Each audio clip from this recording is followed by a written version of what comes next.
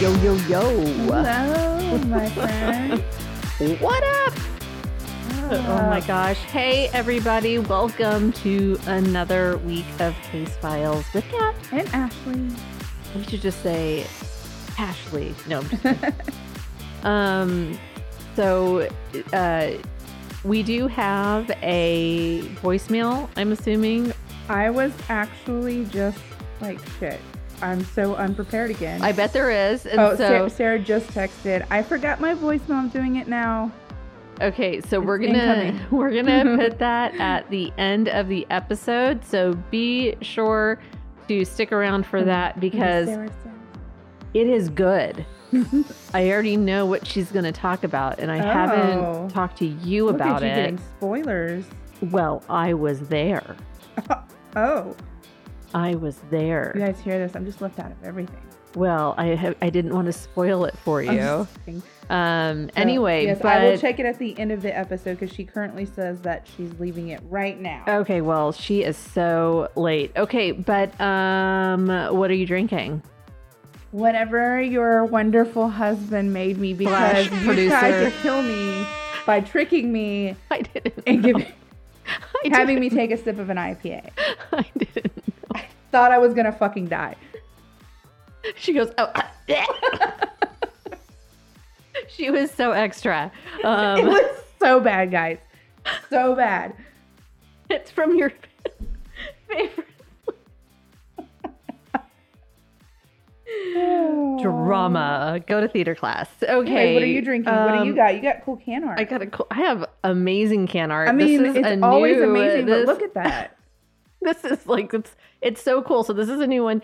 So it is also from Shiner. And you know how I've had the Brewhouse Brew and the Yes. Desert Mirage? Well, this is their Twin Dream Double IPA. If you are in Texas, get this. I haven't taken a sip yet, but I already know it's going to be delicious. So yay for Shiner. Woo. Oh, that's good. That is a double India Pale Ale brewed with cactus water, 9.5%. So if I make it through this can by the end of the episode, We'll be fine. I'm going to be lit. No, I'm just kidding. Sarah says that she just got done leaving her. Sarah. Okay, so we'll do that at the end because we're going to need a laugh. Okay. I promise you. Okay.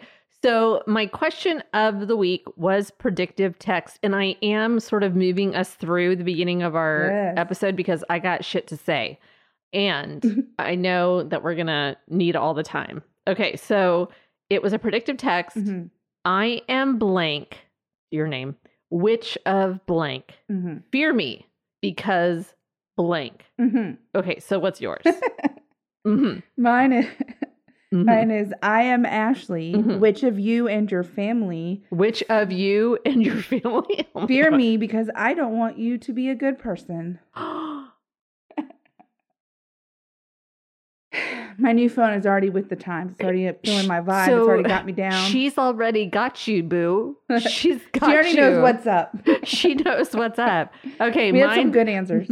Mine, oh really? Oh good, I'm glad. Finally. All right, so I'm like, my questions of the week never do well. Okay, so mine was, I am Kat. Which of the people fear me because I have a bad attitude? Oh, wow. Which, full disclosure, was totally true when I did this on Sunday. Like, it absolutely was true. I was like, oh, damn, it reads me. My phone reads me. I did this like the day you posted it, and I was like, oh, I have to screenshot that because there's nothing as good as that. Nothing else will be as good. You felt seen. I felt seen. Yes. I think my phone felt my vibe because I was like in the worst mood. Sorry, Jason. Okay. So this is a story. I just have to get into it. Seriously. Okay. Seriously. Okay. I gotta, Go. oof. Go. I'm ready. It's Me and hefty. Kevin are like prepared. I put Kevin at your spot because you're going to need him. Okay, so this is a story that I once again got. There's a straw. There's a straw. I know, but I was It's all trying to clink, make the clink, ice clink, not clink. jiggle too. Like the ice is jiggling. Okay, I'm sorry. Hold on. Okay. Hear the ice serious jiggling, mode. Go. Jiggle, jiggle, jiggle. It's your Okay. husband's fault. He gave it to me. I know. As if I'm he like, doesn't- put he's it the in producer. plastic. He's going to be the one that has to edit it out. So, He's a fucking wizard. he is a wizard. Okay. So, as I was saying, this is a story that I got once again from my Audible list. And I just went through it. Like I told you last time, I was like, true crime. Oh, that looks good. That looks good. That looks good. I didn't really do too much research into if they were actually good or not. And I have not been disappointed. So this once again comes from the author Greg Olson, who also wrote Abandoned Prayers about the Amish serial killer. Oh. So same author. This dude did not disappoint. I was like 100% riveted. The performance of the person reading it could not. I actually went in and looked for another book that she narrated because I was like, what else has she done? Because I'm going to listen to her. That's my problem with audiobooks is I usually hate the person narrating, so I can't get through it. Even Jason was like, man, she's doing great because there's so many different voices and you have to know when the narrator is speaking and then know when it's a character. Yeah. And she does such a good job. Okay. Really, really. So anyway, Greg Olson, this is a book called If You Tell. And it's a tough read. It is researched very well. He was actually asked by the family members to write this book. Oh. It was very important for them. That was in 2017, I believe, that started. So this is not that old of a book. But he really goes in and it's memory. It's memory of conversations. It's also what was reported investigatively, like by the police, things like that. So there's enough of a paper trail and it's newer enough. It's within, the last 25 years, all of this happened. So like there is a lot of history that's tangibly available to him. So he got a lot done. Anyway, so there is so much packed into this. There are so many memories. There are so many examples of the evil of this woman who is known as the America's most evil mom. That's a rough title in this country. And she's been called that, right? All over the world. This is America's most evil mom. But there's so many examples that all of her children have given, and it's gonna feel like at the end I kind of speed up because there's so much, and I don't want to minimize what she did, but I'm trying to keep this in a reasonable time frame. So, disclaimer: if you are cautionary tale here, that there is going to be very graphic descriptions of abuse to children and to adults. And so there's domestic violence, yes, but just very sadistic, narcissistic things. And so heads up, this is going to... I keep making noises. I was trying to make less noise and I make more noise. So, that's okay. That's his fault for giving you a metal straw. All right. But anyway, I just heads up. It's not going to be a fun story. And I know everyone's like, God, Kat, why do you always do these fucking stories? But here we are. All right. Let's just get into it. All right. So my story tonight is about a woman named Michelle or Shelley Notek. Have you heard of her? I have not. I didn't want to look the story up. Oh, good. Thank you. Okay. So I had not heard of her, which surprises me because it's not that old of a story and it's been in the news quite a bit lately. And I'll get into that later. But so Michelle Shelley Notek, Shelley was born Michelle Watson in 1954 to Les and Sharon Watson. She was the oldest of three kiddos that they had. There was Shelley, who was the oldest. Then there was Chuck, and then there was Paul. Les eventually left Sharon with the 3 kids. He said that she was a depressive alcoholic. She was and there's one picture that is, there might be 2, but there's one picture that is sort of like, this is Shelley's mom. She looks pissed off, and it's a black and white photo, and I think it's the sun sort of shining in her eyes, but she just looks pissed off. It's probably not far from who she actually was. Like, she just didn't look like a very happy person. Anyway, so he left her with the children, and I guess there was some kind of communication between them that if he ever got remarried, he would take on the kids. And so he did eventually get married. He lied about his age and married a very young, beautiful, he was a very popular dude, but young, beautiful woman named Laura. And, she's named Laura in the book. Greg Olson changed her name. So Laura Watson was not really that was not her first name. Okay. I think she wanted to be a little bit unfindable after all of this. Understand. Yeah. So Sharon, after Laura and Les got married, Sharon called and says, well, when are you going to come and pick up these damn kids? And Sharon's like, Laura was like, oh, well, damn, I didn't know he had 3 children.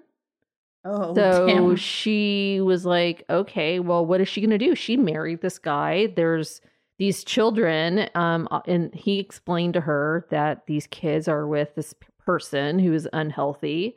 And so she didn't really have a choice. And so she took on the 2 oldest kids, Shelley and Chuck. And when she dropped those kids off, that was pretty much the last those 2 children ever saw of her. She pretty much just bounced as a mom. There weren't Christmas cards. There weren't birthday cards. There were no phone calls. There was nothing. She just was like, you're your dad's problem now. At this point, Shelley was 6. Chuck was about 3 when all of this happened. And right away, you could see that something wasn't right with these 2 kids. Chuck didn't speak. Shelley spoke for him. If he was asked a question, she would answer for him. She was his boss. This is at 6 and 3. Oh, wow. Their neighbor told Laura that it's Laura, Lara, but Laura, I don't know.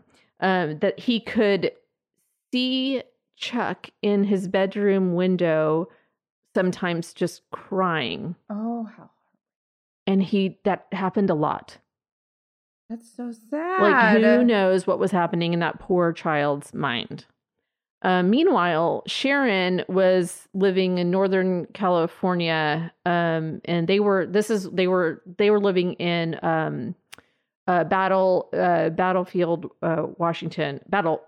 Oh my God, it's I'm gonna get it. It's in there somewhere. It's in my brain somewhere. Anyway, so she was living in Northern California, and so she went up to drop them off, went back down, and she was in a very abusive relationship, and she was living on what they said was Skid Row. So this is, back in the day where that's what they called the bad part of town was Skid Row. And so she was living on Skid Row, somewhat homeless, abusing drugs and alcohol, and was murdered by her boyfriend. And so Paul, the youngest, Les had to go identify the body. And then this was like 7 years after all of this went down with her dropping off the other 2. So Les went down, identified the body, and took Paul back up to Washington with him. So now Laura has just married into a ready-made family. She's got the 2 older ones, Shelley and Chuck, and now there's Paul, who is the youngest. When Shelley, who is now 13, was told of her mother's passing, she was like, okay. Like, no reaction. Yeah. She hadn't spoken to her mom. She never had asked about her mom. Laura said, like, once her mom was gone, she had 0 interest in what was happening with her mom. Yeah. So only Shelley knows what those years entailed. Mm-hmm. Because nobody knows. Nobody knows what happened to her as a kid. Yeah. In those first 6 years. So now Paul was the wild child. He would get up on the counters looking for food. jump up, open the cabinets, look for food. If he didn't see something he liked, he would just throw it out onto the floor, like almost cartoonish, like bloom, bloom, bloom. Yeah. It makes me think, like, in my mind, as like someone who was like brought up by monkeys or wolves or something, just very unsupervised, eat or be eaten. Yeah. Very, like poor impulse control, just wild. Yeah.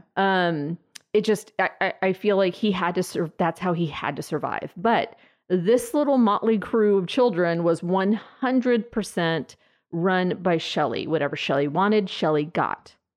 100%. She was the boss of those two children. She was the willful one. Chuck was the silent one. Paul was the wild one. Holy hell. That just sounds like a nightmare. Shelley was immediately the hardest one to deal with. Everyone had their own problems, but she was very, very difficult to deal with. If she didn't get her way, she wouldn't just throw tantrums. She would find another way to get what she wanted, and she would be able to manipulate everybody in every situation. She found that one little thing, and she could just wear somebody down. Her stepmom would buy her all these nice clothes, and she would complain about it. And so she started taking, she would leave for school, packing in her bag another set of clothes. On her way to school, stop at the gas station, change, and leave the brand new clothes in the bathroom. Oh my God, what a brat. The gas station called her mom. I mean, that's like, not a very big town. They're like, there's a girl that keeps coming in here and is leaving. So sure enough, Laura went to the gas station, and all of these brand new clothes were left at the gas station. That's crazy that it's so small that the gas station knew who to call.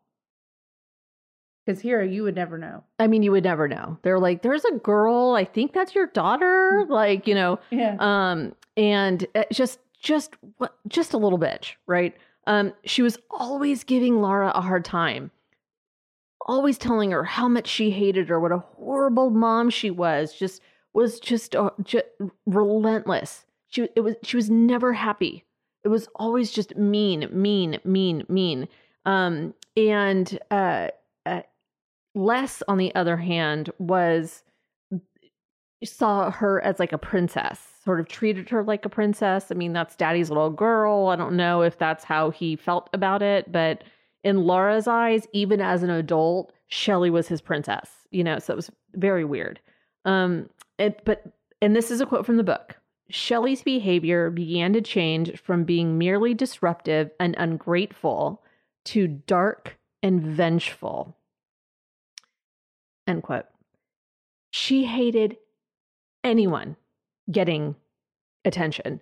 So when the two brothers are both there and they got any attention, she would find a way to circle it back and be the center of attention, good or bad. It wasn't usually bad. Yeah. It wasn't ever like, I'm going to clean the house and get lots of A's. And, like it was always like, I'm going to find a way to have everybody turn around and look at me and talk about me and worry about me. And so at one point, and this is even before she was a teenager, she would break up glass. Yeah. And put it in her brother's shoes. Oh my God. I mean, that is the first sign of how this. I don't feel like that's the first sign, but it's definitely a sign. It's. Who does shit like that? Yeah. But I think there was like more signs leading up to this. Oh, I know, but that's like straight. That's a psychopath. That is. Okay. Her grandmother, though, was her teacher.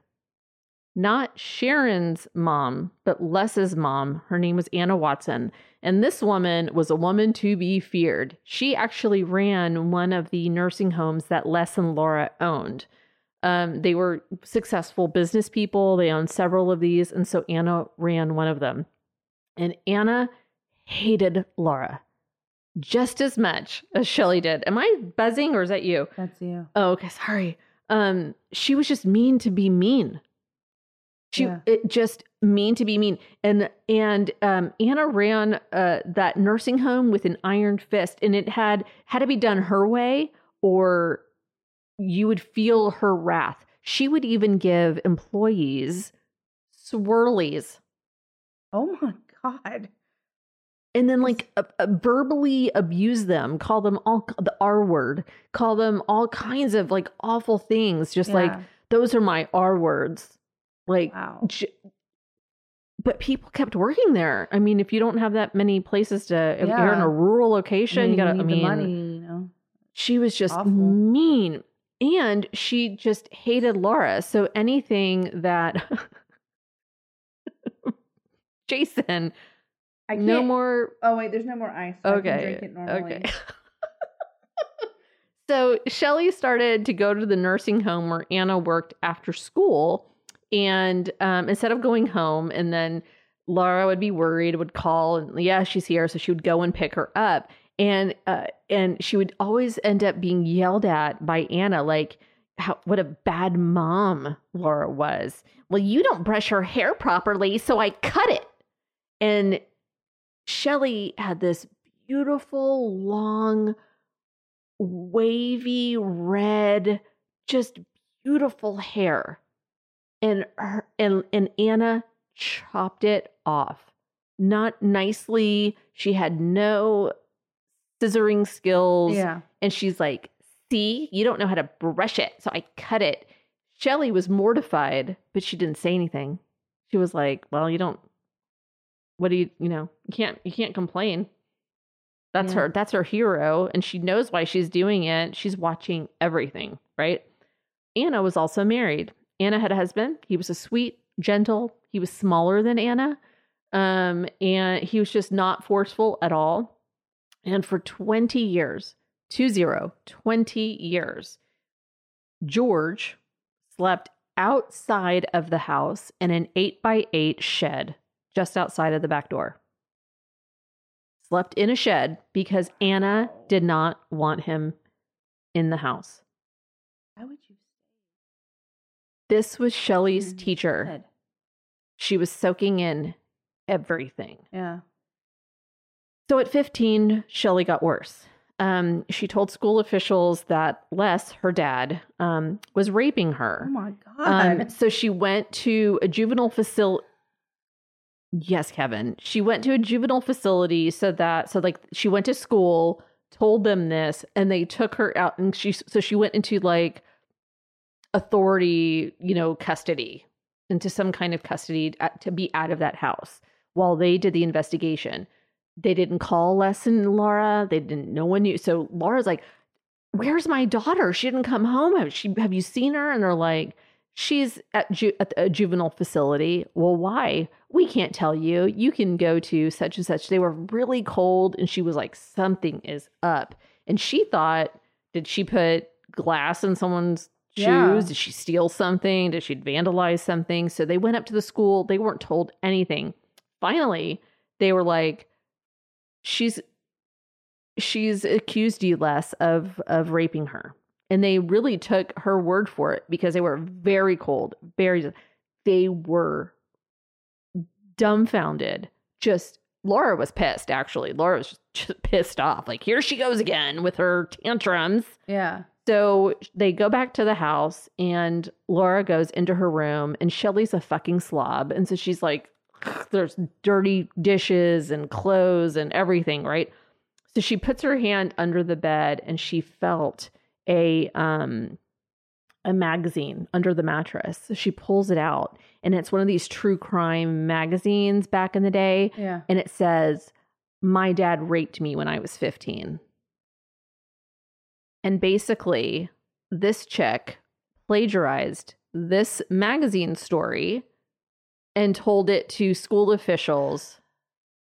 The doctor who was giving her the SANE exam, the doing the rape kit, they were like, she's still intact, in quotes. Yeah. I'm doing intact. So her hymen was still there. This girl has never been touched. This is not an accurate accusation. So the school obviously. And he was a chair of a chamber of commerce, Les was. He was a prominent business official. He was a part of like Rotary and all these, like, he was like people we know. And you know what I mean? Like, this could have ruined him. Yeah. And they were just dumbfounded. So he goes back to the school. Shelley gets kicked out of that high school. They're like, we don't want you. You're a troublemaker. We don't want anything to do with you anymore. Sorry, but you're kicked out of this high school. Yeah. And she's just like, yeah, so I don't care. She didn't care. So when she got kicked out of school, did she care? Nope. When she was told that there's no way that you were raped, did she care? Nope. Did she ever apologize to her dad or admit that she lied? Nope. Never. Not once. Never, ever, ever. So after seeing all kinds of psychiatrists, which is what everyone was saying, she needs to go see a psychiatrist. The psychiatrists were like, this isn't working. This is not for her. And I think I think they realized before there was a diagnosis that this person was probably narcissistic, probably criminally insane. She loved the chaos that it caused, but everyone was paying attention to her.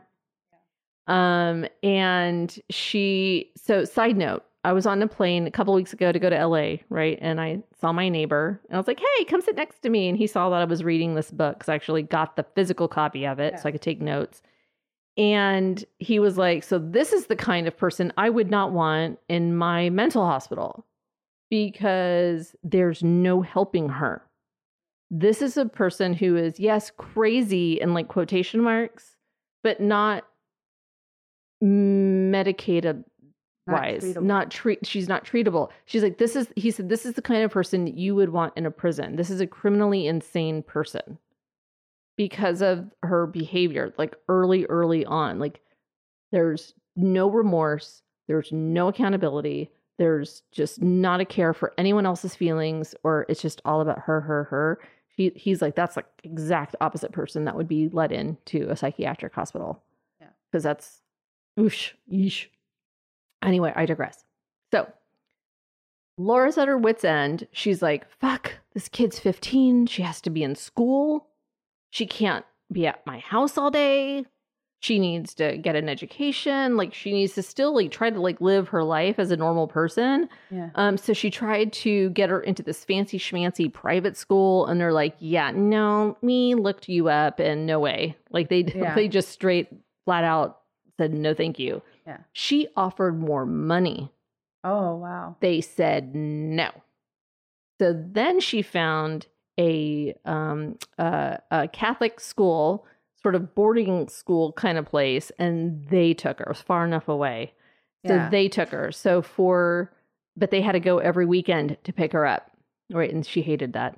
Laura hated that, or Shelley? Laura hated that. She was just like, oh, she's not around. And then every Friday she'd get real anxious. Like, oh God, I gotta have this person back at my house. So yeah, that was really crappy for Laura. Anyway, so she, at the end of that year, got kicked out of that boarding school because she was putting glass in her classmates' shoes. She would cheat. She would lie. She would just bully people. She was just a horrible, horrible human being. And so, yeah, they're like, nope, get out of here. Then, see, I have to sort of like, there's so many stories and so many examples. I'm just going to kind of like get through the beginning of her life because we haven't even talked about her being a mother yet. Right, exactly. So, finally she went to go, she lived with, Laura's parents. That was a horrible situation. Then she lived with Les's sister. And she would give the sob story about, oh, Les and Laura are so mean to me, and Laura's the worst mom ever, and my real mom was murdered and abandoned me. And so there was just like sob story. And so the aunt was like, oh God, poor baby, come and live. You can come and live here and go to school here. And so Laura's like, go ahead, peace out. She didn't correct her. She didn't say, she is lying to you. She is going to ruin your life. Yeah. She didn't say any of that. And so off Shelly goes to go live with this aunt. And by the time it's all said and done, her aunt and uncle are getting divorced. And Shelly's like, bye.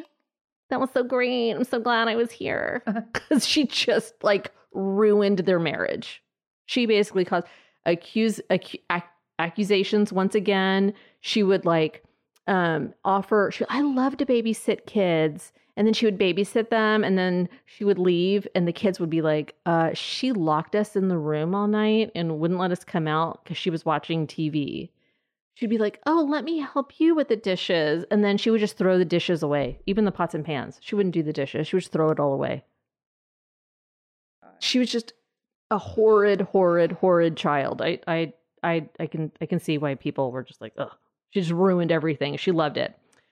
But it was at her aunt's house, her senior year, that she, on the East Coast, when she was 17, that she met husband number one. They were just dating in high school, but that's where they met, Randy Rivardo.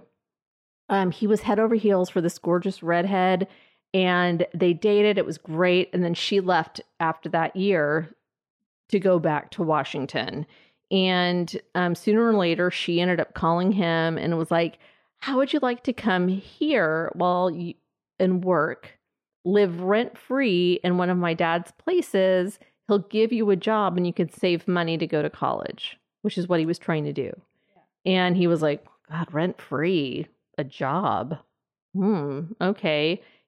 So he goes. I mean, just Venus flytrap. Yeah. And he says that it felt like they were already planning the wedding by the time he got out there. They got married so quickly that Les found him his groomsmen because he had no friends there yet. His family didn't even go to the wedding because Shelly didn't send them an invitation. She was just like, it was just, nope. It's all about me. I don't want you being the center of attention. So it was all about her. She had her little dream number one wedding. Venus flytrap. I'm telling you. Yeah.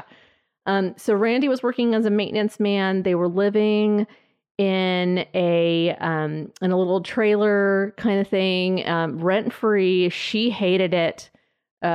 She was just like, she wanted a cute little house, and She's the one that got them in this trailer.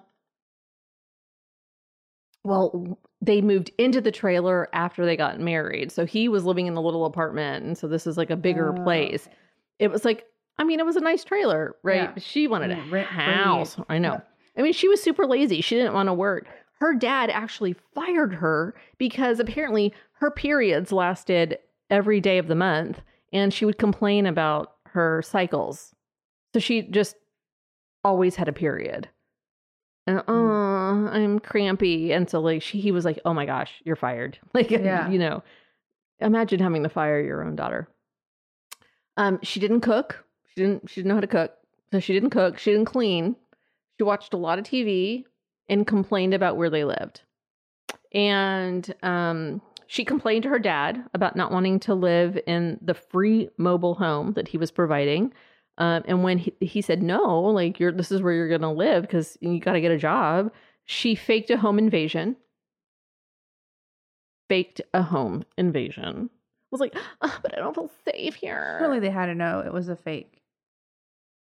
I mean, with all of her other behavior. Then when she was like, I want a new Volkswagen Bug, he comes home with a brand new Buick pink convertible car, and she throws a tantrum, stomps around, then fakes an overdose to the point of having her stomach pumped when the doctor says there was like 6 aspirin in her stomach. She faked it. She had her stomach pumped unnecessarily. Because she didn't get the new car that she wanted. She got a different new car. Pay attention to me. Oh my God. She was spending money like no tomorrow. Like she was just spending, running up a tab all over town. Randy was like, please stop letting her spend shit. Like, we don't have the money. His credit was just getting ruined. In 1974, so this was, oh God, where am I? This was like 1972. So then in 1974, they found out they were pregnant, and everybody was like, oh God, maybe this is going to make things better. And Randy's family comes out to Washington and visits, brings all the excitement and all the baby toys and clothes and everything like that. And Shelley was pissed. She was pissed. Stayed in her room, didn't come out. Wouldn't that have been attention for her? I don't understand. No, because it was attention to the baby. Oh my God. So she was pissed. And so she stayed in her room, and Randy's like, well, fuck it. I'm going to go hang out with my family. But they left all these presents, and they brought him this sort of like a candy, like a taffy. They brought it to Battleground, Washington for him from his grandfather. He couldn't fly, for the grandfather. And by the time they left and Randy tasted his grandfather's candy, the one that was left for him, it was like salty. Shelley had like gone in and ruined all the candy. All the other batches were fine, but not the one that was left for Randy. His sister left some clothes behind, and Shelley was like, oh, I'll send it to you. And when it got to his sister, it was all cut up, like into shreds, but the box was just fine. And Shelley was like, oh, I guess that happened at the post office. So, baby Nikki was born in 1975, and she was gorgeous. Just a perfect baby, but you could tell Shelley had no idea what it took to be a mother, like caring about somebody else other than yourself. Yeah. So Laura was actually there every day for months to help. She actually didn't trust Shelley. Neither did Randy, but he was also like, we can't be with your mom every single day. So when they left, Laura would still go and visit all the time. They weren't far apart, but she would still visit. She was really worried about Nikki, honestly. But things with Randy weren't any better between Randy and Shelley. He was starting to sleep in the car. Sound familiar? And Shelley talked her dad into just going ahead and forwarding all of Randy's checks to her. Oh my God. All of his paychecks. This ensured that Randy had to come home. Yep.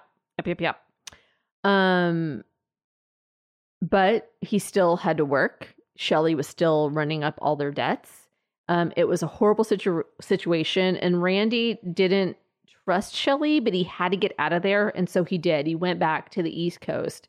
She talked him into trying to reunite, so he was like okay, but figured out like nope, took 2 weeks. That reunion took 2 weeks, and he left for leaving. I think that it was hard on him because there was Nikki. Yeah. But it was self-preservation. Yeah. He had to leave. Like Les had to leave Sharon. It was self-preservation. There's this child. I'll take the child whenever you tell me to take the child. But like this was in the 70s. It wasn't. I don't know. So anyway, so at this point, Shelley sort of dropped off the face of the earth which was fine, really. She was chaos personified. But Laura wanted to see Nikki, and she kept trying to find her, and with no luck. And then one day, a friend called Laura and said, "You got to come get Nikki because Shelley left her with me a month ago and hasn't been back." And so Laura was like, "Yes!" So she goes, she grabs Nikki, brings her home, and just loves on this baby. She called her Thumper. Loved on this baby as much as she could. And it wasn't until almost a year later before Shelley ended up coming back to get Nikki. And there was no apology. There was no explanation. She just showed up, took Nikki, got her stuff, bounced. And she ended up moving into an apartment and worked at a bar to make ends meet. And Laura was worried. She was basically just leaving Nikki alone in that apartment. And so she was always trying to call her to see what was what. So she just showed up to the apartment one day and she wasn't home. Neither was Nikki. Nikki wasn't there either, but she wasn't home. But there was a man across the hallway who let her into Shelley's apartment. And that was Danny Long. And they were kind of like, why does this guy have a key to Shelley's apartment? Well, Danny, it turns out, to become husband number 2. And on June 2nd, 1978, are you seeing a pattern? You're looking at me like... He lived across the hallway? Uh-huh.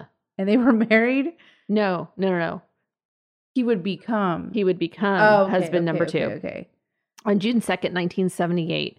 At this point, Grandma Anna had died and left her favorite grandchild her house. So they moved into Grandma Anna's house. And that August, Sammy was born. So this is in 1978. This is the second child? Second child. So Danny was a great dad to the girls, but the relationship was just as rocky with Shelley as it was with Randy, right?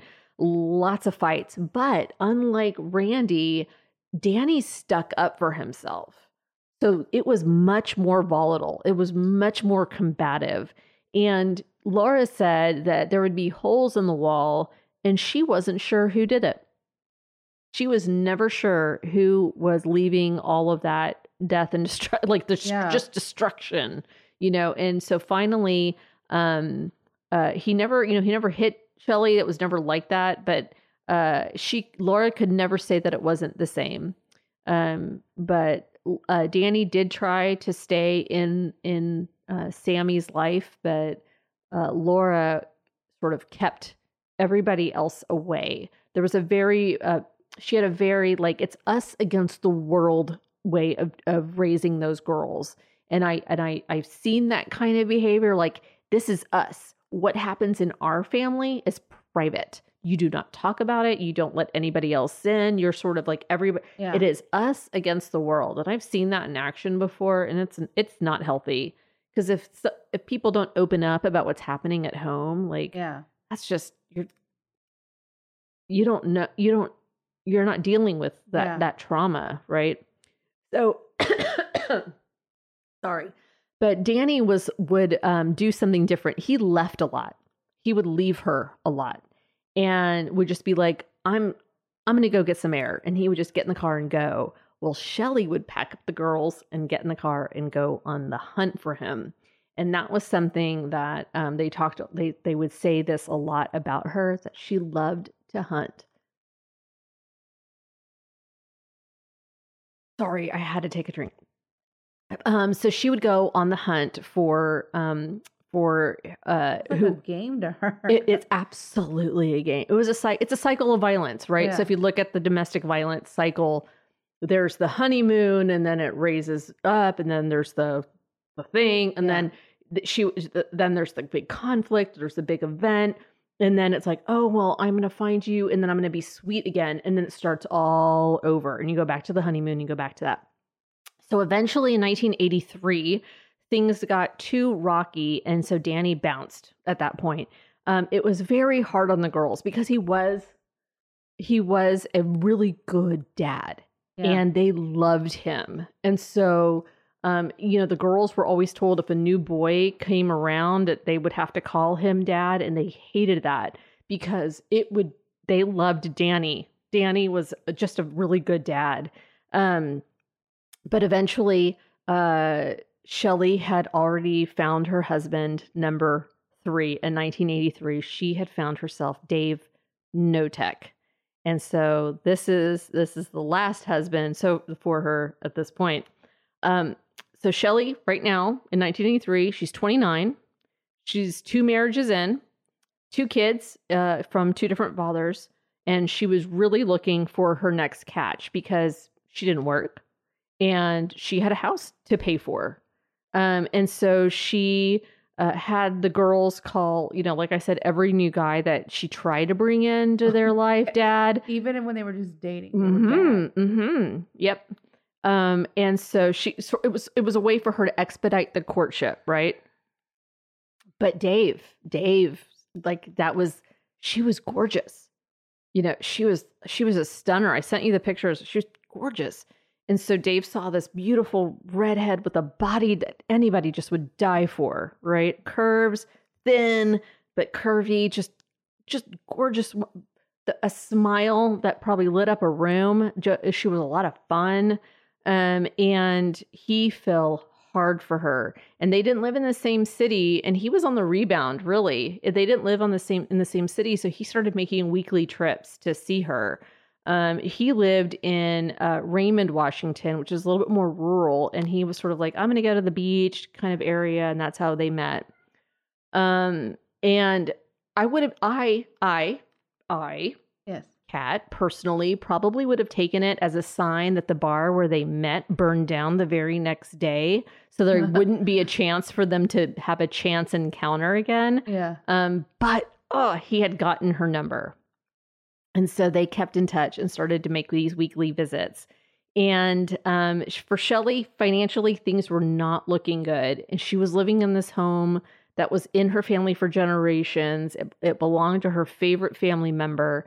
He tried to help her save it, but eventually it did go into foreclosure. And it was around this time that she broke the news to Dave that she was dying of cancer.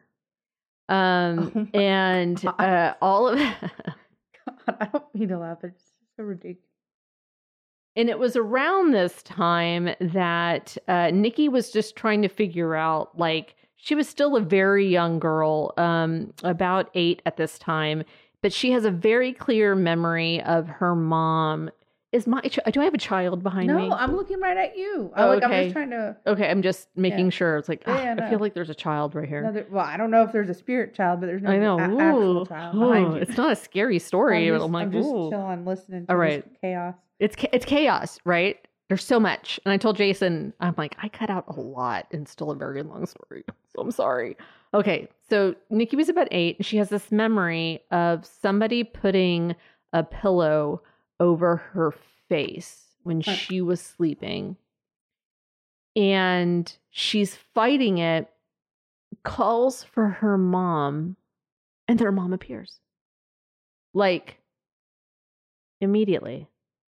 Like, too fast. Yeah. For even an 8-year-old.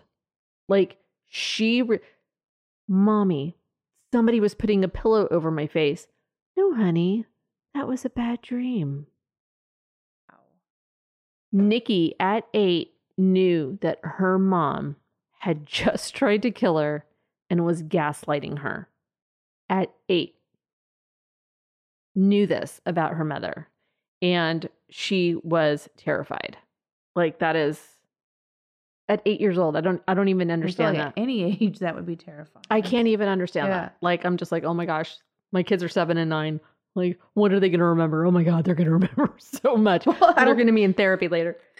But I'm not even doing anything nearly as bad. Anyway, so then this is when, around this time, that Shelley dropped that cancer bombshell. She was like, I'm not going to make it. I don't think I'm going to live another 5 years or whatever.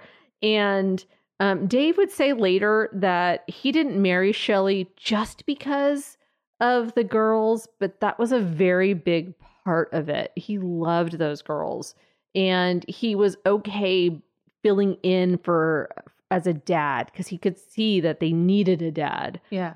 He came from a really strict sort of household. Like, he was beat by his dad, but he always felt like he deserved it. So he was like, they could this is perfect for Shelley. Get spanked, like he'd get a whooping, but he would get himself in trouble. He was in the army, so he was used to taking orders. So, yeah, perfection. She's found her perfect mate. So it became official in on December 28th, 1987, Dave and Shelley Notek were married. One of the witnesses at the wedding was Shelley's hairdresser and best friend, I'm putting that in quotes, Kathy Loreno. So remember that name in a bit. The marriage was almost immediately unhealthy and volatile. Shocker. He was a very calm, very cool, collected person.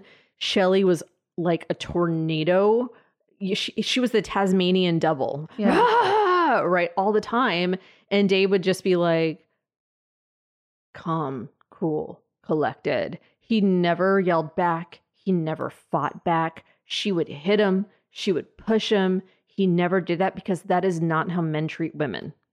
That was how he was very clear about that. Yeah. Men do not do that to women. They can do that to him, apparently, but you do not. You do not retaliate. Yeah. Nikki remembers walking onto the porch of their home and found Dave in tears, despondent, with a gun to his head in suicide position. And could hear Shelley in the house telling him what a horrible husband he is. You don't love us. You're a fucking sad excuse for a husband. If you loved us, you would work harder and make more money. She was awful. Awful. And he was just taking it. And she could see, like I said, whatever Shelley wanted, Shelley got. And you don't argue with her. She yelled, you don't yell back. It was just like she found in Dave what she needed. She needed somebody who was going to do her bidding. It wasn't that he wouldn't have those heart to hearts like, this isn't right. This isn't okay. And she would say, yes, this is. This is how people work things out. This is normal. And he's like, this isn't normal for me. She's like, but this is it. And just that cycle of violence would just continue, and it would be short sometimes, and it would be long sometimes, but that cycle continued. They moved into a new place in Old Willapa, into a home they called the Louderbeck House, and after the original owners. It was a super cute little house, one Shelley wished they owned, but they didn't have enough money. She should get a job, just saying. Mm-hmm. They always said, she always said she'd get one, a job, and never did.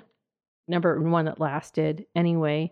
So this was the house where all of the bad things started happening in. All of the bad things? You mean they haven't started happening yet? No, I'm so sorry. I'm trying to go really fast. Oh my goodness. This is the place. Well, it wasn't about going fast. It was just, you've been listing nothing but bad things, and then you're like, oh, this is where all the bad things happen. I've been trying to give you some context into her life, and I'm just, okay. So this is the place where they learned that anything was a weapon. Cords, fishing pole, lamp, duct tape, bleach, whatever was closest to her. Okay. She loved spending time thinking about punishments that she was going to do on the girls. Person. Anything could set her off or nothing. She could just be like, today I want to beat my children, and it would happen. You're just a bad person. Don't do that again. And I'd be like, oh God, what did I do? Okay, guess Mom, I'll never do that again. These outbursts sort of came out of nowhere. And no rhyme or reason at all. And Nikki would hide her legs by wearing opaque tights to school. And no one ever asked her why. Not gym teachers, nothing. You're wearing opaque tights in summer with gym shorts, and nobody asked her why. God damn it, not one person. Shelley was cruel, just to be cruel. She would give presents at Christmas time and then take them away. She would hide presents and say, well, where is that one present? And she would hide them when the girls were off doing whatever. And then they would be like, I don't know. And then she would be like, God damn it, you ungrateful little bitches. Make them tear the house apart and, all night long. And then they would find that one toy hidden somewhere, hidden on purpose by their mother. She told them the well was running dry and they would have to check with her before using the bathroom or taking a shower. She was making life miserable for them. The cruelty was the point. Then the wallowing started.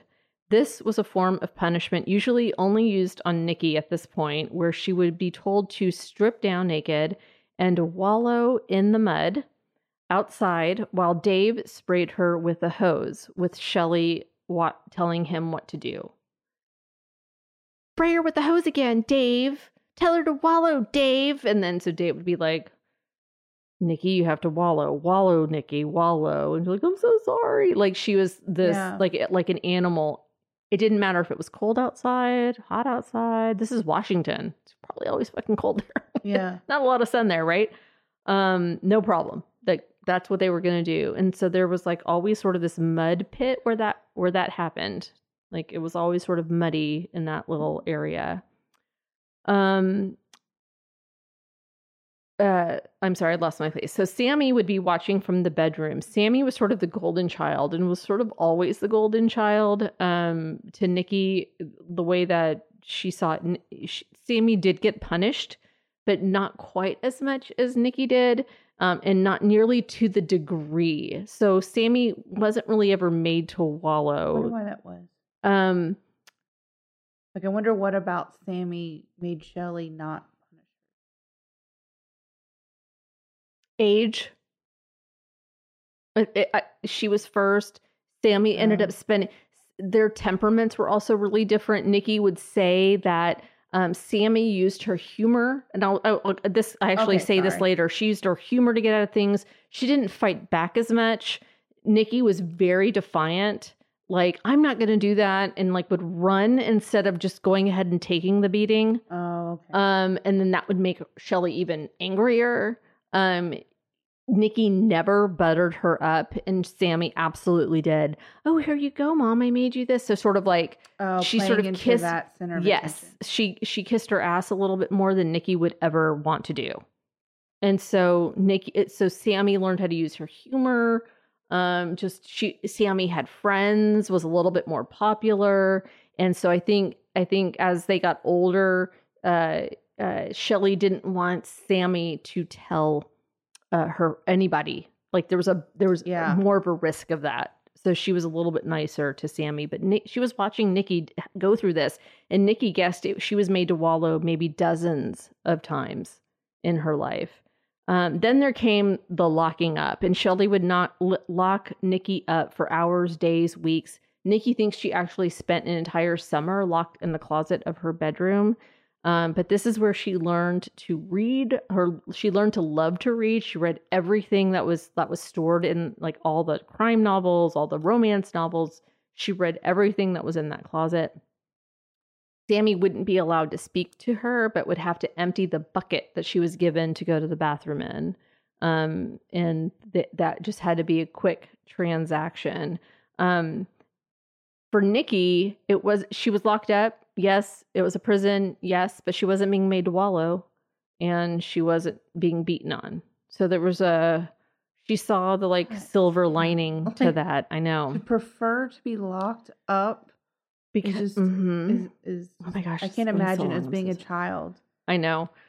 So then she'd be let out and then make Shelley mad again and be forced back in her closet. And one time Shelley tried to beat Nikki, and Nikki ran, which pissed her off. And then Shelley slammed her head against the wall, and there was a protruding nail and it went into Nikki's skull, and it sort of like shocked her. And she didn't start crying right away, but it scared the hell out of Shelley. And that was like the one time that there was one other time that it didn't happen here, but it was one other time that Shelley it was when she ran through a glass door and was cut all over, that Shelley actually apologized. That was the one time. But she also said, "Look what you made me do. Why'd you make me do that?" That was always her. Yeah. Like, why did you make me do that? Don't do that. She probably should have gone to the ER. But Shelley would have never have allowed that, because she would have had to explain all the other bruises and marks and things like that on any of her girls' bodies. All the bruises from the cords and things like that. Yeah. In the summer of 1988, Shane Watson, the son of Shelley's brother Paul, who was the wild one and was in lots and lots of trouble, he had a kid. He was a mess, on drugs, was on the run. Anyway, the kid or Paul? Paul. Okay. Shane was about 13 at this point. Everybody was like, "Oh, well, Shelly would be a great house for this kid to be in. And so Shane at 13... Who in the fuck thought that would be a good house? Everybody else, because that nobody knew anything. The girls never said anything bad about their mom. So then... Story's stressing me out. I know, I'm so sorry. And I'm trying to go so fast. So he was 13. He began to call Shelly and Dave mom and dad really right away because he didn't have that before. And everything was hunky-dory at the beginning. Really, it was a stable home to him for a minute. For a hot second. Because Shelly was all sunshine and roses, right? Rainbows everywhere at first. But then he got to learn the other side. And he learned it, excuse me, he learned it really, really quickly. He learned early. You don't want to make this woman mad. This is someone to fear. He became the chore boy and not really getting to enjoy being a kid. He had a very long list of to-dos on a very long list of honeydew, that list. Yeah. But he started to piss Shelly off for whatever reason. For whatever reason. There's never a reason. And then the shit hit the fan at that point, and he was already sleeping in the basement, which smelled like diesel. But he did have a bed, and he did have his clothes, and he did have his things. But she started to take away those things, and then he started to get his clothes taken away, and then the showers got taken away, and then the bed got taken away.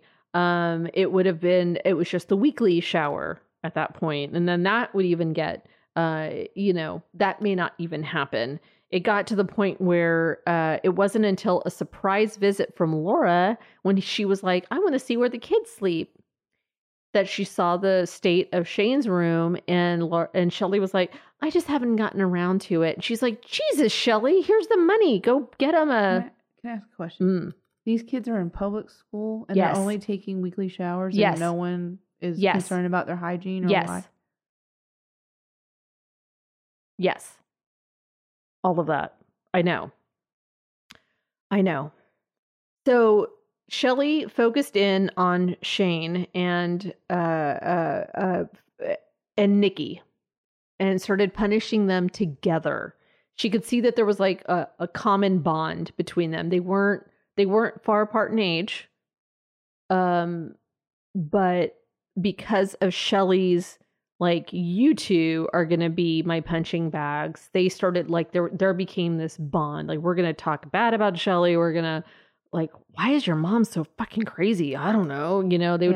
We should put a radio in her bathtub, that kind of like, they talked about leaving. They talked about that kind of stuff. Anyway, but she used to use nudity as a form of abuse and would make them like strip naked and then slow dance in front of the family while they just cried. She would strip Shane down, wrap his ankles and wrists with duct tape, put him by the front door, and rub icy hot on his penis. She would put them outside and make them sit. She was obsessed with nudity, but the cruelty was the point. The dehumanization, the inability to run away if you're nude. That sort of, that was the point of it. In Christmas of 1988, Shelly was 34 and pregnant with her third baby, and this one with Dave. Okay, so third baby, third husband. She announced that Kathy Loreno, the witness at her wedding, would be moving in. And Kathy was this super sweet, very loyal, and caring friend of Shelly's. She was the hairstylist, and she would do all the girls' hair all the time. She would, perm their hair. This is big in that time. She did everything for her mom and had tried to, like, more than she should have. Her sister would say, like, her mom really used her. And finally, Shelly was like, I'm going to work at a salon and I'm going to get my own place.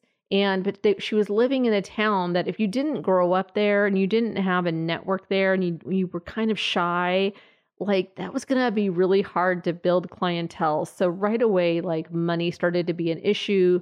She lost the home. She didn't, there was just one thing after another. And so in comes Shelley as the savior. And it's like, you could come even with me. I'm pregnant and I have cancer and I could really use your help. And of course, Kathy's like, absolutely. I love you. Thank you so much. And you don't have to pay rent. I could just really use your help around the house. And, so she, at first, again, that there was that honeymoon period, and Kathy was super happy to be of service and to be of help. And she was like, nobody works harder than your mom, girls. Why can't you guys be nicer to her? Her mom didn't work. Her mom watched TV and ate bonbons, like literally.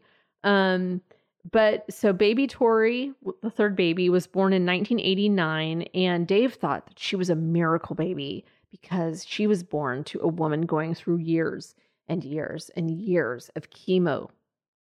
These people thought she was going to chemotherapy treatment. Dave was taking her to the hospital, and I say this later, but Dave was taking her to the hospital and waiting in the car because she was so proud. She didn't want him coming. What a fucking extravagant lie. God. And she's such a manipulator. And he didn't know anything about anything. And he'd be like, she's there all day getting chemo. And Laura was like, chemo doesn't take all day, Dave. What was she doing in the hospital all day? She would go out the back door and probably go to the movies, go shopping, go wherever, and would leave him in the waiting room and then would show back up. Okay, ready to go home. Just spend the day doing whatever she wanted.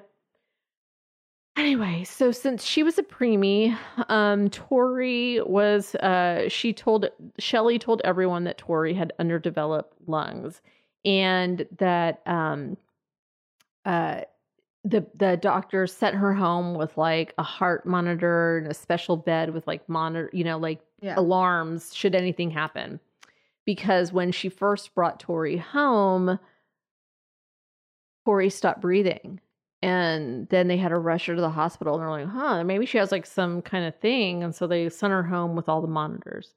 Well, she had to sleep in the living room next to the crib, and every night the monitors would go off and the older girls would come running down. Is she okay? Is she okay? And there would Kathy be like bouncing the baby. Oh, she's fine now, girls. I got her. She's okay now. I have her. One night, Nikki comes down and she sees Shelley with a pillow over baby Tori's face. And when Shelley notices that Nikki's standing there, she turns around, sees Nikki, and was like, she's okay now. Everything's okay. But the alarms hadn't gone off yet. And at that moment, Nikki was like, she's fucking doing that same thing. She was like, I wonder if Sammy had that same memory. Like, she didn't tell anybody. Yeah. But she's like, holy shit, my mom was trying to kill this little sister. But she was getting all the attention. Dave would even say she was a great baby mom.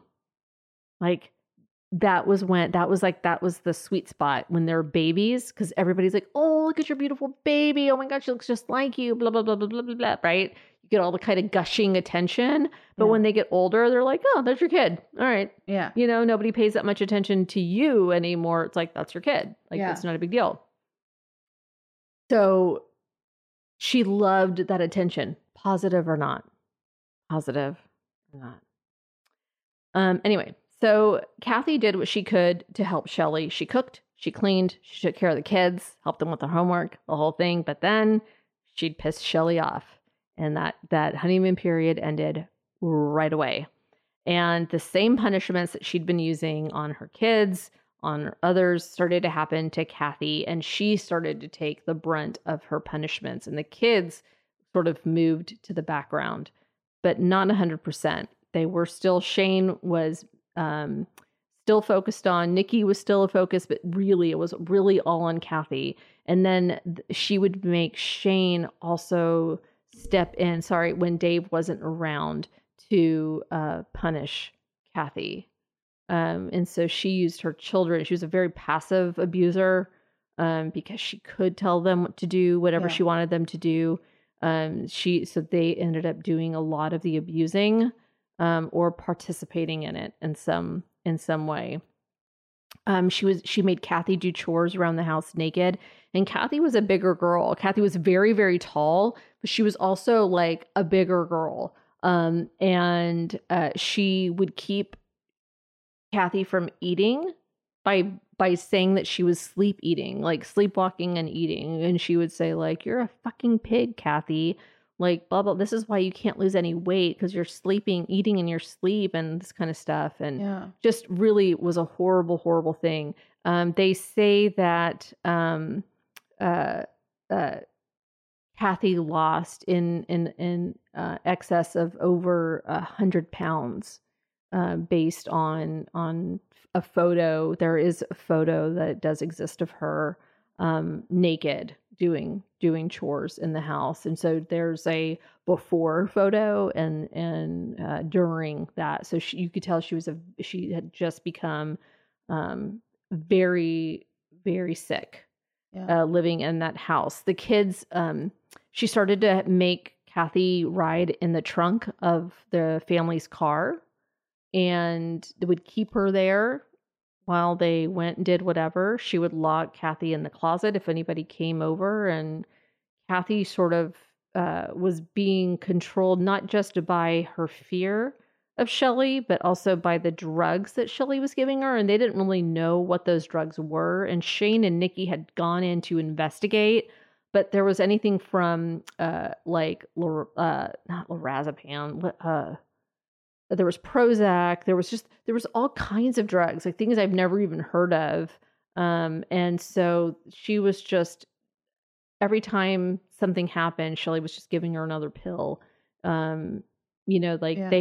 If they would say, "Oh, I have a headache," Shelley would give them a pill.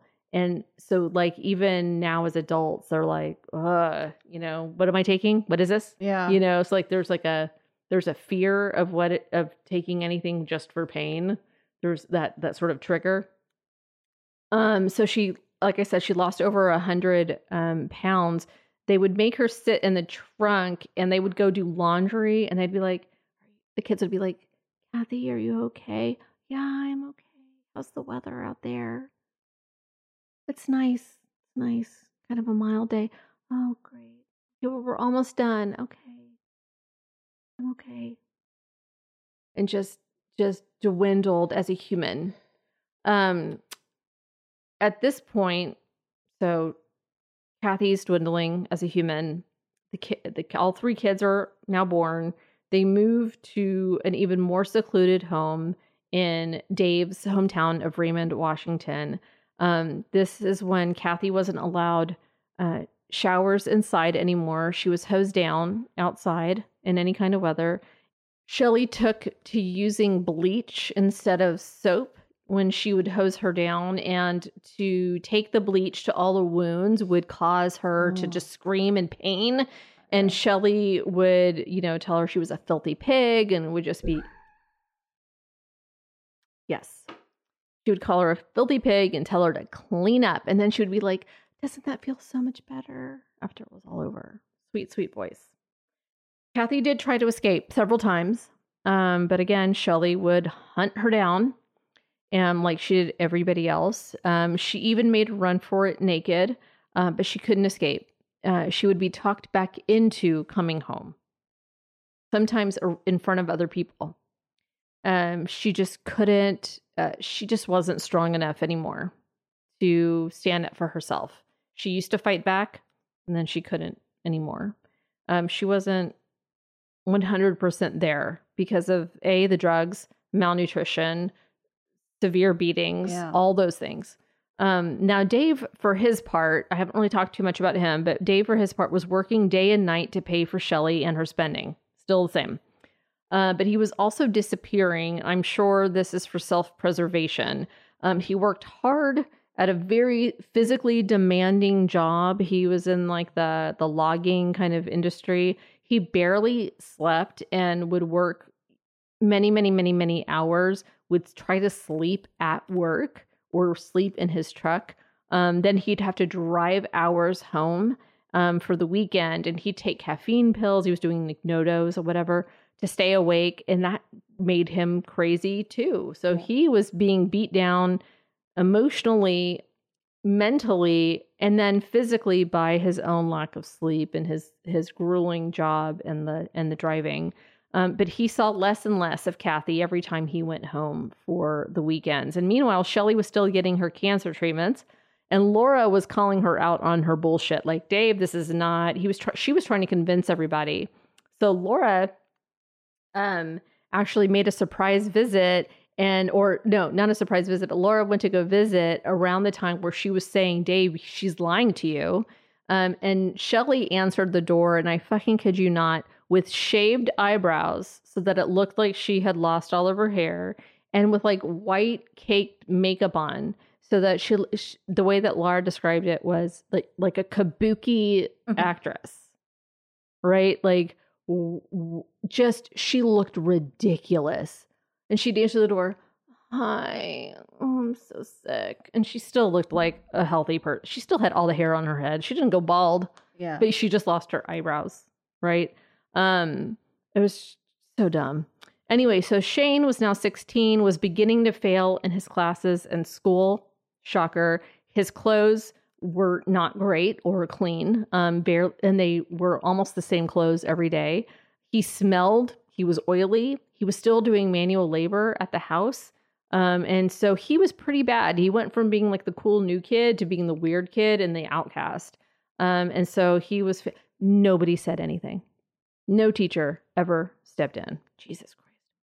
So he was still being punished. He was being used to punish Kathy as well, much in the same way that Dave used to when he was around a lot. So he was he sort of stepped in as Dave. What Shelly wanted to happen happened, and Kathy knew the kids couldn't help her. There was actually empathy in her eyes. They would say later, like, I know you can't help me because if you help me, it'll be bad for you. And there was sort of like a resignation for her, like, there's nothing you can do for me, and that's okay.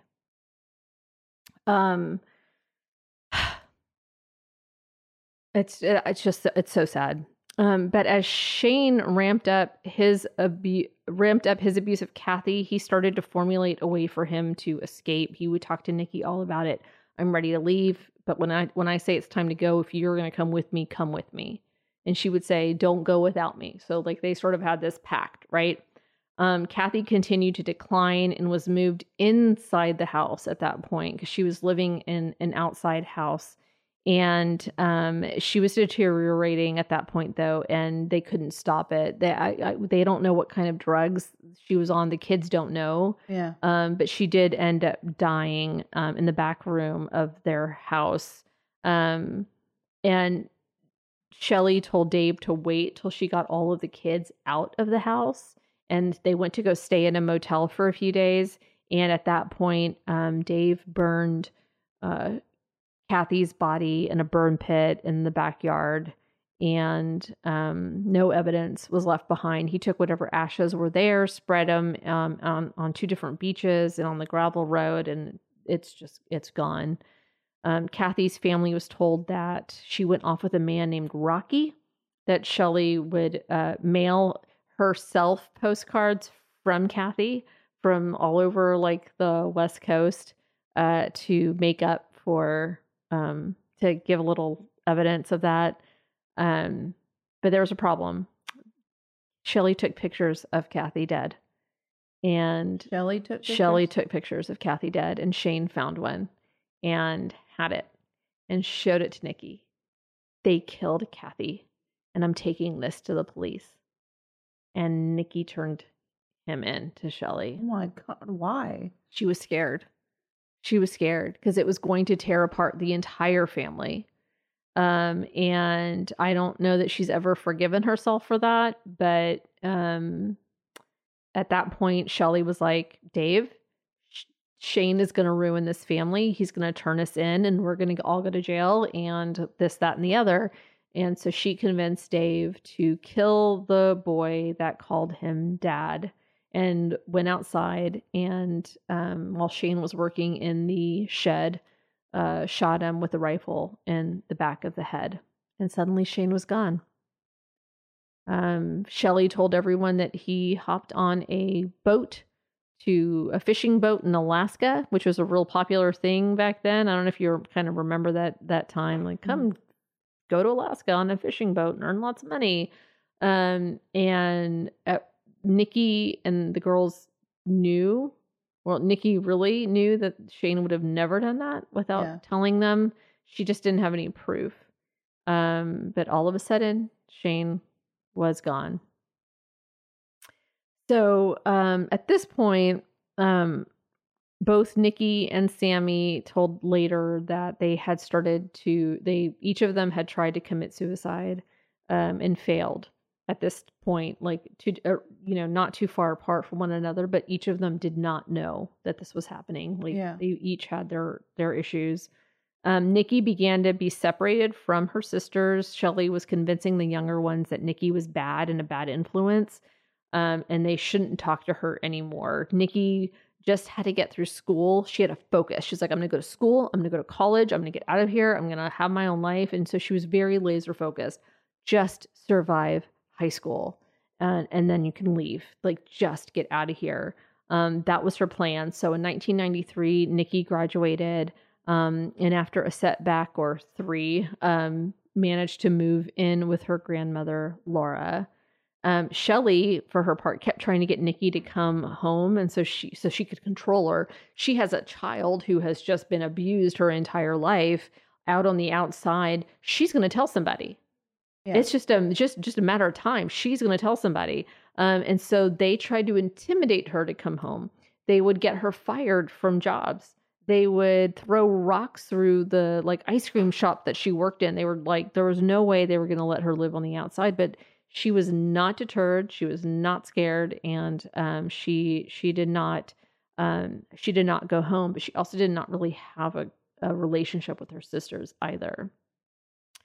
So Sammy eventually also left for college. Graduated high school, left for college, and so Tori was home alone with Shelley, and she was no longer at this point allowed to or able to escape the punishments that her older sisters had gone through. So now she's it. There's no Shane, there's no Kathy, there's no Nikki, there's no Sammy. She was it. She was left alone. It started simple enough. Shelley, when she was in elementary school, Shelley would tear up whatever work was supposed to go back to school, and you're just gonna have to do it over again, I guess. Just little fucking trolling kind of things just would make her lose her mind. Like, I know I did this. Like, where is it? And Shelley she was awful. When she was 8, the real physical abuse started, and the emotional abuse and the screaming, always the screaming. So Tori hit puberty. Shelley would check her progress, would make her strip naked, and she would check her progress. It's just humiliating. She'd like to see how she was developing, told her she needed to cut off her pubic hair for her baby book. Just disgusting stuff. In 2000, another person entered the No-Tech household, Ron Woodworth, and you can tell that I'm sort of speeding through this end part because it's sort of like a repetition. I don't need, you've heard enough of the abuse. So he was a sweet older gay man who was really down on his luck. He'd just broken up with his partner of many years. He was very depressed. And then here comes Shelley swooping in to save some other wayward soul. And once again, it was great at first. And yes, Shelley dear. And thank you, Shelley dear. Would you like some pasta, Shelley dear? And it was all fun and games until it wasn't. And the pattern of abuse that I've talked way too long about has started all over again, but on Ron. And Shelley was at this time helping elderly people. Oh my God, I don't know how she was allowed to do that. But she was doing that to make ends meet, but also trying to get on their good side so that she could be put into their will, which is just what happens when Shelley started working with an older man named Mac. And she was just the sweetest thing. She let Mac win at card games. he didn't have any family. He just had a dog. And so when Ron started to piss Shelley off so much, she was drugging him. She was starving him. She was nudity. All of that just wore this poor man down. She said, you know what? I'm tired of you. Go and live with Mac and take care of Mac. Well, at some point, Mac dies. And Shelley blames Ron for it. That he had a fall. He was very old. He had a fall. I believe that Shelley did it? Yes. But there's just no proof of that. The fall? The old man, Mac. Okay. So Mac had put the house goes to Shelley and gave her $8,800 to help take care of the dog for the rest of the dog's life. Well, yes. I'm not even going to say it because it upsets you so much. So she got $8,800 right away, and she had the house. And so she sort of kind of kept Ron at this house. Now, there was a whole other side story with Ron. She really separated him from his family. She just isolated him. She made his whole family hate him and started this fight. And so he was really he was on his own. And Shelley took advantage of that. It took years. Now, it took years after this is all going on right now, all going on. And it wasn't until 2001. So now Nikki has already been gone for many, many years, right? Nikki tells Laura the truth about Shelley. And when she did, Laura convinced her to tell the authorities, and she did that too. But the police were kind of like, this kind of sounds so crazy, so far-fetched, and they didn't really do anything about it. They didn't know she was telling the truth. So when Shelley had no more use for this deteriorating old man, she let live on her floor. By the way, he didn't even sleep in a bed. He couldn't take a shower. He couldn't use the bathroom. He couldn't, all the same shit. Shelley picked up the paychecks that Ron was helping, with Mac and all that kind of stuff. She just really used him up. And on, like I said, Mac dies on February 9th, 2002. And on March 19th of 2002, a deputy finally reaches out to Laura after Nikki had gone to the police. They finally reach out to Laura, and she says, finally, well, let me tell you, I bet she killed Mac. Probably the dog too. And this is what's happening. So they go out over to Laura's house, and they see Ron. And they go to Laura's house? They go to Shelley's house, and they see Ron, and Ron's like, oh shit, they're going to think I killed Mac, because that's what Shelley's been telling him. So he makes a run for it. And there's just, it is such he's in his underwear in the front yard, and they're just like, why is there just a naked man? Right? Like, what's happening? Like, it doesn't, none of it makes sense. And so anyway. So, just like Kathy a decade before him, Shelley made Ron disappear.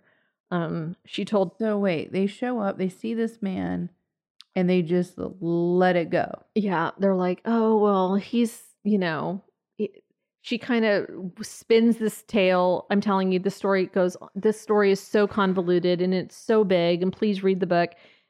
I know I'm like, this is the longest episode ever. No, it's fine. It's just...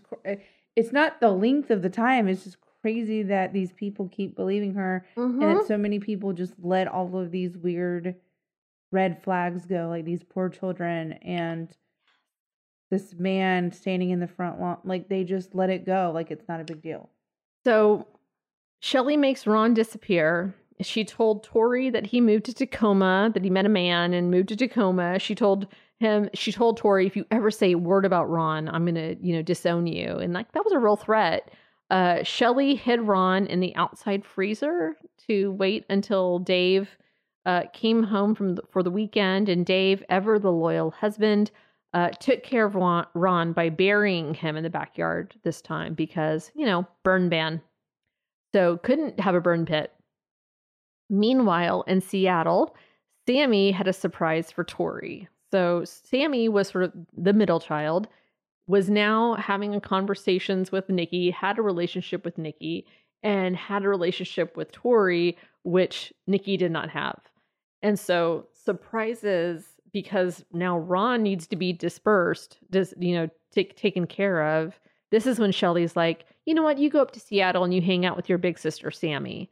So Sammy uses this opportunity. That's very trusting of someone like Shelly, in my mind. Well, Sammy's the golden child. Yeah. So she doesn't think that Sammy's in touch with Nikki at all. Because she thinks that she's convinced the two other daughters not to talk to her. Gotcha. So Sammy says, you're going to talk to your sister, Nikki. And all of a sudden, all the light bulbs start going off.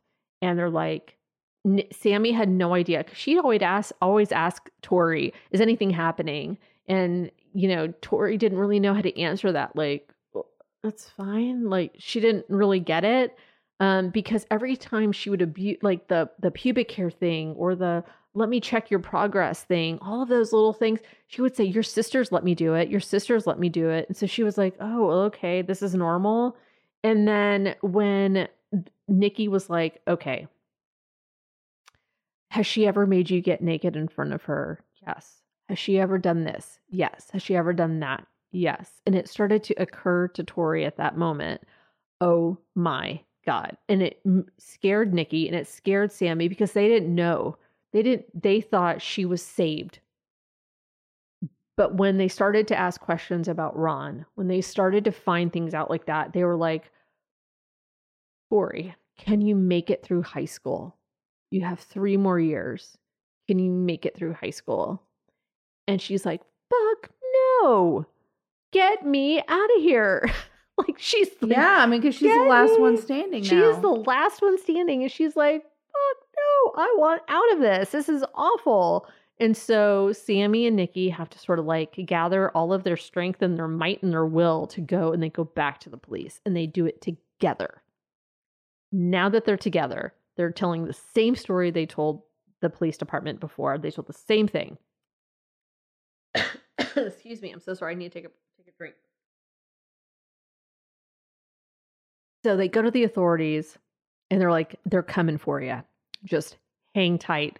Well, it doesn't happen like immediately. It's not like within an hour, so she's just like, I can't hold it in. Like, she's trying not to give it away, but she's like, she's ready to go. So the authorities show up to take her out of the house. No one's arrested yet. They're taking her out. She's like, taking Tori out. Yes, they're taking Tori out. By the way, check the freezer.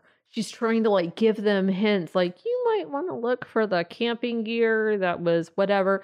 So she's trying to give them, as she's walking out, as many clues to what was happening as she possibly could. So they were begging for the police to give Tori back.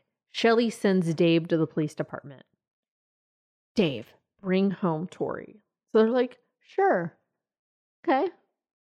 We'll help you get Tori, but you have to answer some questions first. And so he's like, okay. And so without a lot of fanfare, he starts talking and he starts admitting. And he caved. He went to the police station and all of a sudden he's like, so yeah, I burned the bodies and this is what I did with them. Yes. Get away, anything to get away from Shelly on. So he told enough information to the officers to land him in jail, but didn't do the what is it called, where he didn't give a spousal immunity. Oh. He didn't break that part. But he took them to the house and he says, oh, by the way, this is where I shot Shane in the shed. And this is where I burned the bodies. And this is where I buried Ron. So he's saying all of these things. He's showing them. They dug Ron up.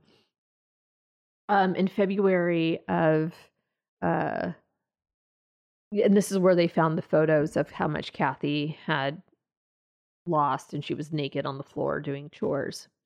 obviously not healthy. Yeah. In February of 2004, Dave Notek was sentenced to a little under 15 years in prison for his role in the crimes, and he was given some leniency for sort of handing over that information, being willing to work with the authorities and things like that. He was also a victim of the abuse. He was unable even now to really function as a regular human. He didn't sleep. He was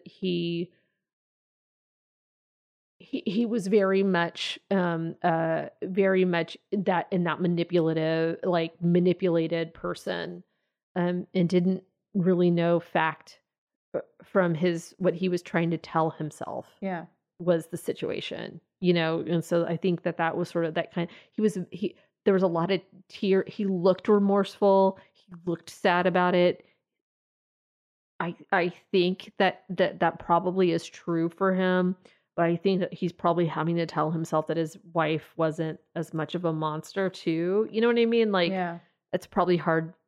That's probably hard to swallow. To think about that somebody would do that to your child and you were okay with it, Yeah. Okay, so he was released in 2016 and lives on the Washington coast, and he has a very manual labor kind of job.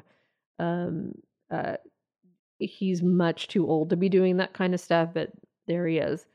So Shelley ended up taking the Alford plea, which is, if you remember the staircase, that's what that guy took, the Alford plea. There's enough evidence to convict me, so I'm not going to plead guilty, but I'm going to take the Alford plea. So I'm going to be sent to jail. So I'm not officially admitting guilt, but I'm not going to go through with the trial because I'll get convicted. So she ended up getting like 25 years or so. She was supposed to get out this June, but she didn't have a place to go. And that was one of the terms of her release, because who would fucking want her? Right. And so she wasn't released. I'm almost surprised she hadn't manipulated a pen pal of some sort, like to get her to. She wasn't cute no mo. No. She was not cute no mo. I think she was also taking those pills because she was kind of fucking crazy. So she still refuses to take any responsibility for what happened. She actually blames Nikki and Shane for Kathy's death. She blames everyone but herself. May she forever rot in hell. I think the next time she's up is next year, but they're whatever. As for the sisters, they are all fucking flourishing. That's so Thank awesome. God. So their mother, although just this much closer to being out of prison, could not break the sisterhood that bonded them. And I wrote this today. So I was like writing this part, and I felt sort of like poetic about it. But this is what I wrote. Nikki's living in $1 million home in the Seattle suburbs with her husband and children. Sammy's a teacher and living in her hometown where all of that shit happened. But she's still funny. And she also has a home full of children. And Tori is living in Oregon doing social media for a really large company in the hospitality industry. Good for them. All three are incredibly successful.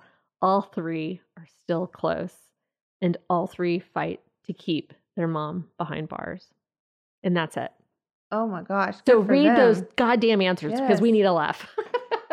Oh my. It's so rare that you hear that the children in that kind of abuse turn out. I mean, without a lot of. Nikki is doing so great. And so they were the ones that said, "Hey Greg, can you do this story?" And so he did this story for them, and in hopes, I think, of making sure she stays behind bars. Okay, I'm gonna read the answers. Did you post it on your Facebook as well, or just? I think I did. Let me pull it up. I'm gonna read the answers and then we'll play the Sarah. Okay.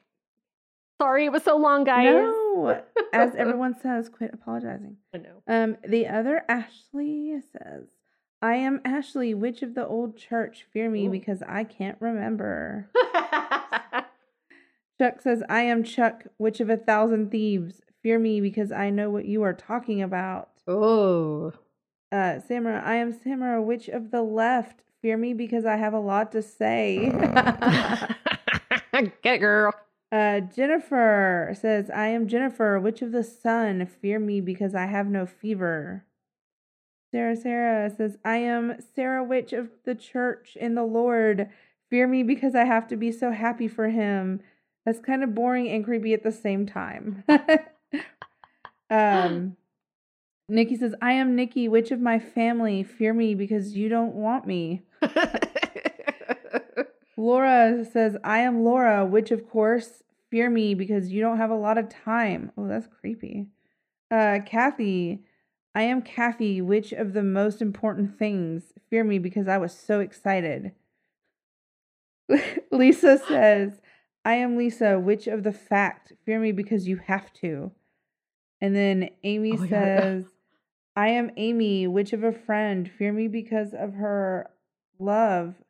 But I feel like we're missing some answers. I thought I saw a lot more. Hold on. No, I think that's... No, I'm sorry. One moment, because I'm almost positive. Oh, Trevor? I don't see that on mine. So I am Trevor, witch of the fallen one. Oh, witch of the fallen ones. Fear me because I come bringing vengeance. Damn, What are you talking about? Are you texting about like the House of Targaryen or something? I don't know. And you did I Amy. Feel like there was more. Yeah, I did. That's Amy. it. That was the last one. Okay. That was the last one. Yay! Thank you, everybody. Those are so funny. I needed to just like giggle. I went so fast, and I know everybody's going to be like, you can't put that on the faster setting to get through the episode because no one is going to. I was already speaking so quickly. I swear to God, when I did this, it was like 42.7 minutes. And now it's like an hour and 42 minutes. Are you ready for Sarah's voicemail? I am. Let's play it. I'm so nervous. Hey, y'all. It's Sarah with another Sarah segment. I have to tell you a funny story that Kat already knows about, and I'm sure she might have already told Ashley. But I was publicly recognized last week for my Sarah segment on y'all's podcast, and I about died. So anyways, I had to come on here and brag and make sure that I kept my weekly streak going. So I will talk to y'all again next week. Okay, bye. That is so awesome that she was recognized. We were at the women's conference in Galveston. Of all places to be recognized. And we were talking to someone who owns a spa at the mall and one of her employees. And she said, your voice sounds really familiar. Are you Sarah from Sarah segment? Oh my God. I was like, thank you so much for listening. That's the best story. Poor Sarah. I'm sure that was a great story for Sarah. At the women's conference. Where it's about died. You have no, I think my face turned red. Sarah was just like so flattered. And I was like, Jason's like, did Sarah really create her own segment? That's really cute. I mean, Sarah is famous for her Sarah segment, and I love it. All right, you guys, thank you guys so much for listening. Yes, thank you. You know how to get in touch with us. Like us, review us, follow us, share us, please. And if you have any story ideas, share them, throw them our way. We're happy to do it. Or you end up with a 2-hour show just like today. Yay! We will not be recording next week because Jason and I will be in New York for the Emmys. So wish us luck. We're hoping Jason gets a national Emmy this year for his Down to Earth, an astronaut's perspective on Hulu. If you have it, we're so excited. It's a short 30-minute documentary about NASA and astronauts and stuff. Anyway, thanks you guys. We love you.